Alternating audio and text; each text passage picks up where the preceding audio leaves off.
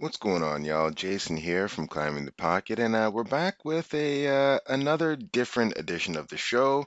We're going back behind enemy lines here with actually, as opposed to a fan blogger, we're going actually with a professional sports journalist for this one here. We got in Bill Williamson, who some of you might know, might remember. He actually covered the team back in the day, and so we had an interview where we talked about many of the same topics we have in our Behind the Lines series over the last few years.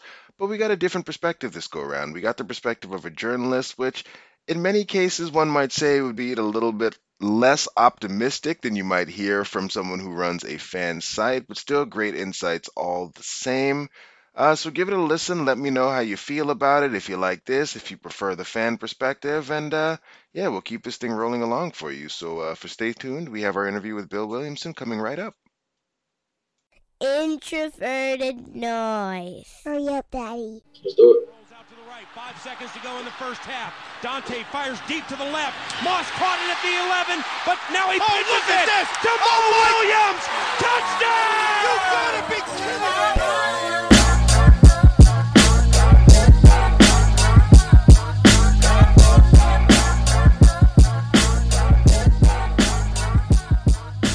Well, all right, ladies and gentlemen, we have a very special guest joining us today to help us get ready for the Vikings matchup against the Raiders. It's a name that some of you might actually know from past times, but I'll let him tell you a little bit about that. Very happy to be joined today by Bill Williamson. Bill, thank you for coming on the Climbing the Pocket podcast. Well, hey, thanks for having me. I appreciate it very much. How you doing? Doing all right, doing all right. Well, doing a bit of research on you here before the show, and looks like you have some ties to our team. Could you tell the listeners a little bit about yourself, and I guess your ties to Minnesota and how you ended up out in Oakland? Yeah, well, I covered the Vikings from 2000 to 2004 at the St. Paul Pioneer Press as a beat writer, and so I was there every day during a lot of crazy times. The end of the Danny Green, Corey Stringer, of course, the Mike Tice era. The last half of Randy Moss's career there, the end of Chris Carter. Just a really incredible time in Vikings history. 41-0 to the Giants, of course. So yeah, lots of busy times in Minnesota for myself. Yeah, a lot of busy times and so many crazy stories that you, in fact, wrote a book about it. I guess Yep. are there any particular stories? Is there any one story that really stands out from your time here? I don't know. As far as the book goes, there was just several little kind of quick hit funny stories, or not necessarily funny, but just quick hit stories. I don't want to be a downer, but I think the most memorable was just the Corey Stringer story, because it's from a reporter standpoint. It was such an incredible, unusual, sad story, and it wasn't football, but it was football, and it was the storyline of the entire year, and it was just an incredible thing to be part of, and I think I really grew as a journalist during that time, but also, kind of from a human aspect too, because here we are, going to a football practice, and then, I'll never forget. I can pretty much remember every minute of about 2 days there, before it happened and after it happened. So that's kind of my memory of Minnesota, whether it's good, bad, or indifferent. It was a very sad situation, but that was it. But if we would get a little lighter, Randy Moss was an incredible specimen to witness every day. Sometimes he was rude to you, sometimes he was mean to you, sometimes he was terrific to you. And that's just the way it went. And that was, I think that you could say that for other people that just weren't reporters. But watching him on the field and the practice field was an incredible treat. But he wasn't easy to cover, I'll tell you that. Well, I guess transitioning from Randy Moss to another wide receiver that has spent a fair bit of time in the news, um, Antonio Brown, the Raiders, Hard Mm. Knocks. What is the mood around the team after what has been a very, very eventful offseason? moving on, kind of circle the wagons, kind of us against him a little bit, I think. Because, I think some players and coaches can certainly play the train that, hey, he abandoned us, and he did, they were forced to cut him. They didn't want to cut him. But I think they just want to move on, But, here's the deal. As weird it was and unusual it was, it's the equivalent of your best player on offense getting hurt for the season 2 days before the season started. So, it changed the playbook. It changed their approach to everything, what was a pretty deep receiver core is not that deep anymore because of the loss. It was deep because they had one of the best receivers in football on it, So there's certainly some chain of events that have happened, and I think we saw that they played really well against the Broncos to open the season. I think it was all adrenaline, and then last week against Kansas City, although they did take a 10-0 lead in the first quarter, it just kind of fell apart, and you could really saw the lacking of a number 2 receiver there. So I think that's something that the Vikings need to take advantage of this week, and I'm sure they'll try to. Yeah, I guess last question on the Antonio Brown situation. Obviously, it's something that dominated social media, really the news cycle for a while there when things were really going sour in Oakland. But how did things get so far off the rails between the team and Brown? Like from your perspective, what really set it to the point where they ended up, as you said, having to release their best offensive player? You can go through the history of not going to team meetings in the off season and maybe not being completely bought in. There's stories of that. And then, the frostbitten feet to start training camp, and then the whole weird helmet fiasco that he wouldn't let go of. Doesn't seem to be a problem in New England, but it was in Oakland.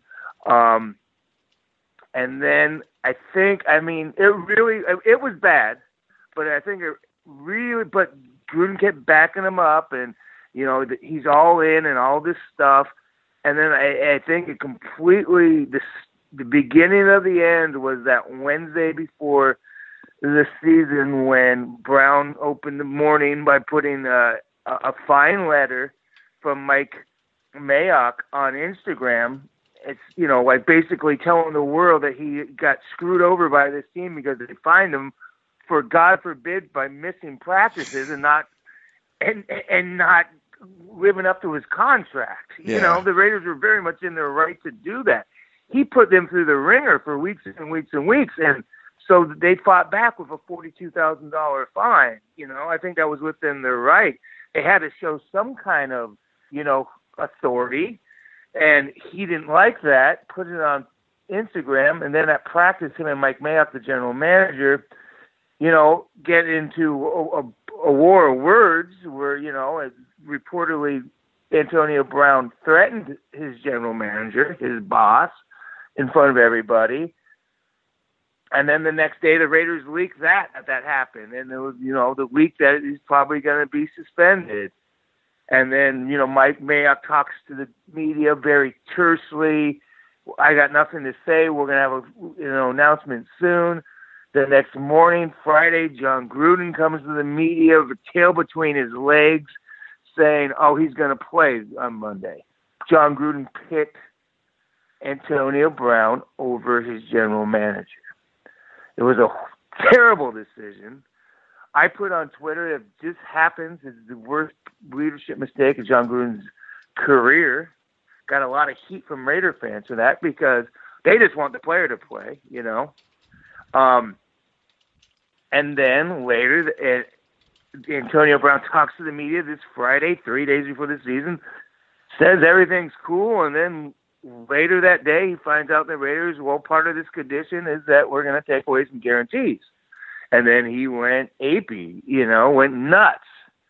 And friggin', that was the end because he went nuts again publicly. And they had no recourse but to cut him Saturday morning. But you know, a lot of people say, "Oh, Raiders did the right thing." Well, they did, but they should have done it a lot earlier. You know, I mean, John Gruden choosing the player over his general manager less than 24 hours before cutting him wasn't a good look, and that won't go away. The next thing that we wanted to get your thoughts on is with this game, this matchup, something that I was surprised to see you take a bit of heat on. I'm not sure if it was actually real heat or people were being tongue in cheek with it when you said that Patrick Mahomes is obviously a lot better than Derek Carr. Saw you getting a little bit of flack for that on Twitter, but what are your thoughts on this current matchup? Derek Carr, Kirk Cousins. Many ways they seem to be very similar type quarterbacks. What are your thoughts on how things are going to go in this duel of quarterbacks when Oakland faces off against the Vikings? Yeah, I think Derek Carr. I think Carr, you know, stands maybe a little better than Kirk Cousins. I don't know. It's an interesting comparison. It really is. It may be a week to week thing. Maybe they're very similar. I don't know. I one part of me would like to say that I think that Derek Carr makes less mistakes than Kirk Cousins, but that's not always the truth. You know, he made a really stupid threw a really stupid ball in the end zone on like 1st and 4 that got intercepted last week. So yeah, I mean you might be onto something. They may be pretty similar. Derek Carr, I think, has a higher week-to-week ceiling, if that makes sense. You know what I mean? I guess if I was forced to play them in a key daily fantasy week, I'd probably take Carr over Cousins, you know, if the opponent was the same. I think Derek Carr has a lesser chance to make crucial mistakes, but he makes plenty of himself. So yeah, you know what I mean? Yeah, that's definitely fair. I think they're pretty similar. All right. Well, but Derek Carr can do well. I mean, he was great on week 1. He really was, know? And then I mean, he came back to earth a bit in week 2. And I guess with that, and you did write an article on Forbes that broke down some of these things for us. But what are some of the big storylines? What are the other things coming out of Oakland? After last week's game, and what are the thoughts that you have will be the keys for this matchup and for the Raiders as they move forward in the season? The Raiders are a little banged up. Trent Brown didn't practice yesterday, the right tackle. He's a real key to the offensive line. His replacement, Brandon Parker, struggled. And I think he will struggle if he plays again against Minnesota. So if Trent Brown doesn't practice today, that's a big storyline. Josh Jacobs has a groin injury, the rookie running back who's looked very good, and he's put on Instagram that he's sick and he lost 10 pounds. He was limited yesterday, so we'll see. I would think, or in setback, he plays. Tyrell Williams, the number 1 receiver by default in Oakland, and who's played well for sure the last 2 games. He has a hip pointer. He will play, but he won't be 100%. So they're a little banged up. I think the keys for the Raiders, you know, other than getting receiver production, is containing Dalvin Cook, not letting him take over. I mean, he's been incredible, as you guys know, in the first 2 weeks. The Raiders' run defense has been good the first 2 weeks. They're only averaging 63 yards a game, which is the 5th lowest. And now against Kansas City, that was a little skewed because, you know, Patrick Mahomes did whatever he wanted in the air. So they really didn't give a crap about the run game, you know.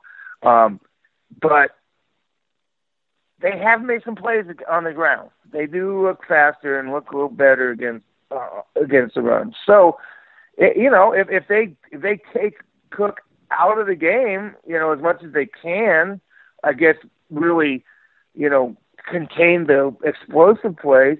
And I think that takes it to the next key is, you know, making Cousins take over the game, make Cousins make the big plays of the game, force him into mistakes. The Raiders have 5 sacks in 2 games, nothing to write home about, but they only had 13 in the entire season last year, the lowest by a long shot. So they are showing more pass rush life, whether it's average or not, but it is better.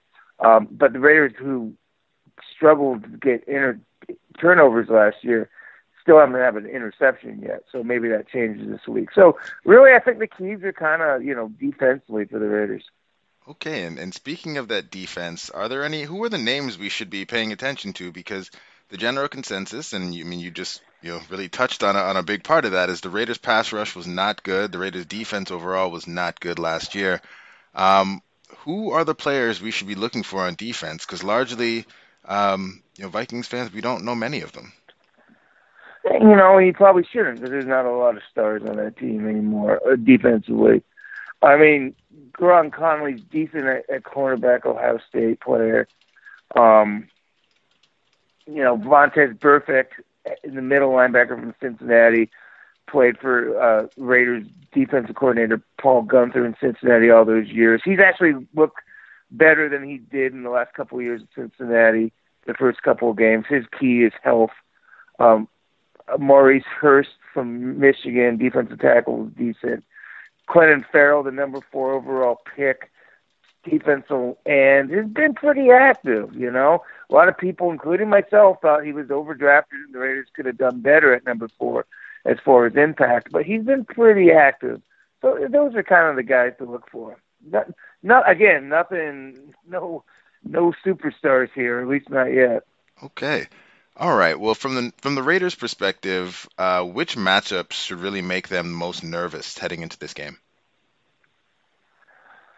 Well, I guess, the receivers in Minnesota, the Raiders cornerbacks are about average, but those are some good receivers.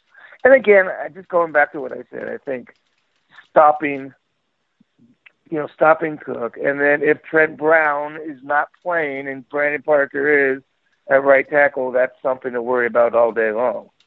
Another interesting thing is Richie Incognito is going to make his debut. He hadn't played in almost 2 years after he had a 2-game suspension after signing with the Raiders.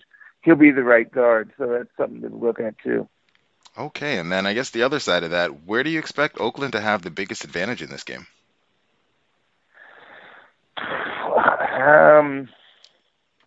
I don't know.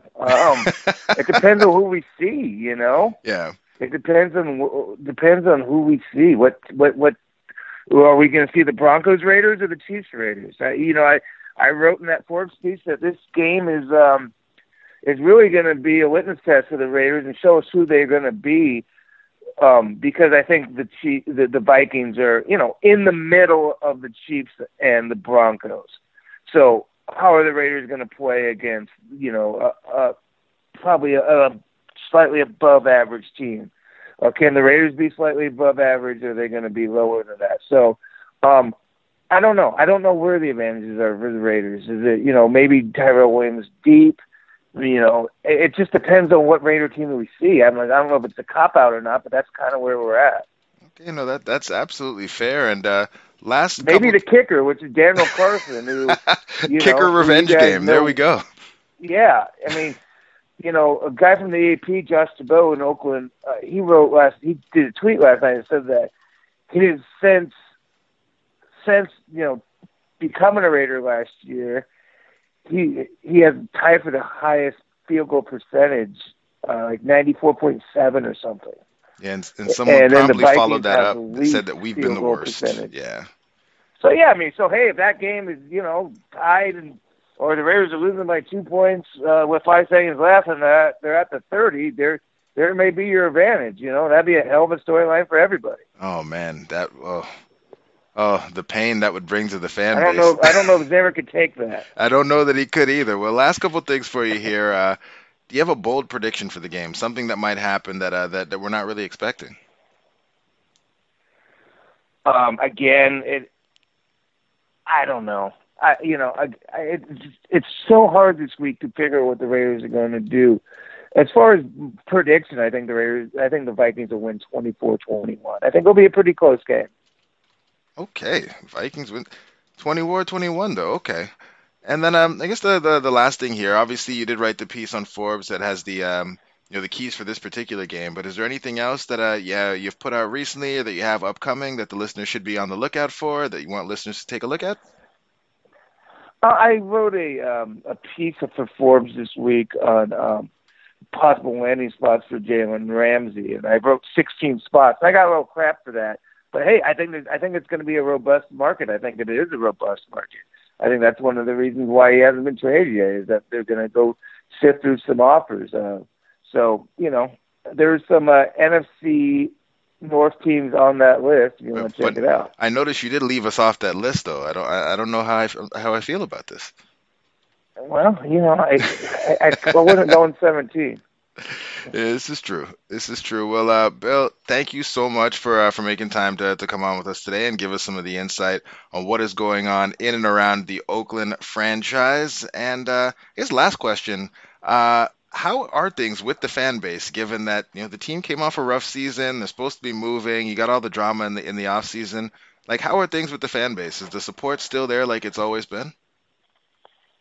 Raider fans are very unique, and it's the support is mostly there. Now, if they start stinking, and if they're out of it in late November, maybe there will be some empty seats, because that have happened in recent years. But there's a lot of Raider fans everywhere, because they're a high profile team in the 70s and 80s, so guys have grown up and their kids like them. There's Viking fans, outside of Minnesota, and there's Cowboy fans, there's Packer fans, there's Steeler fans, Dolphin fans. Those kind of teams have fans everywhere because of their success early, and that's the Raiders. So there's always going to be a Raider fan. So there'll be people in the Bay Area that are mad, but it won't really affect the fan base, because there's a lot of, Vegas will be filled. Awesome. And, and this has happened once before. They left Oakland once before, and people came back. So they're kind of immune to it, Makes sense. It makes sense. Well, again, Bill, thank you so much for coming on. And, I guess I hope your score prediction comes through this weekend. All right. Hey, take care. Thanks for having me. Have a great day.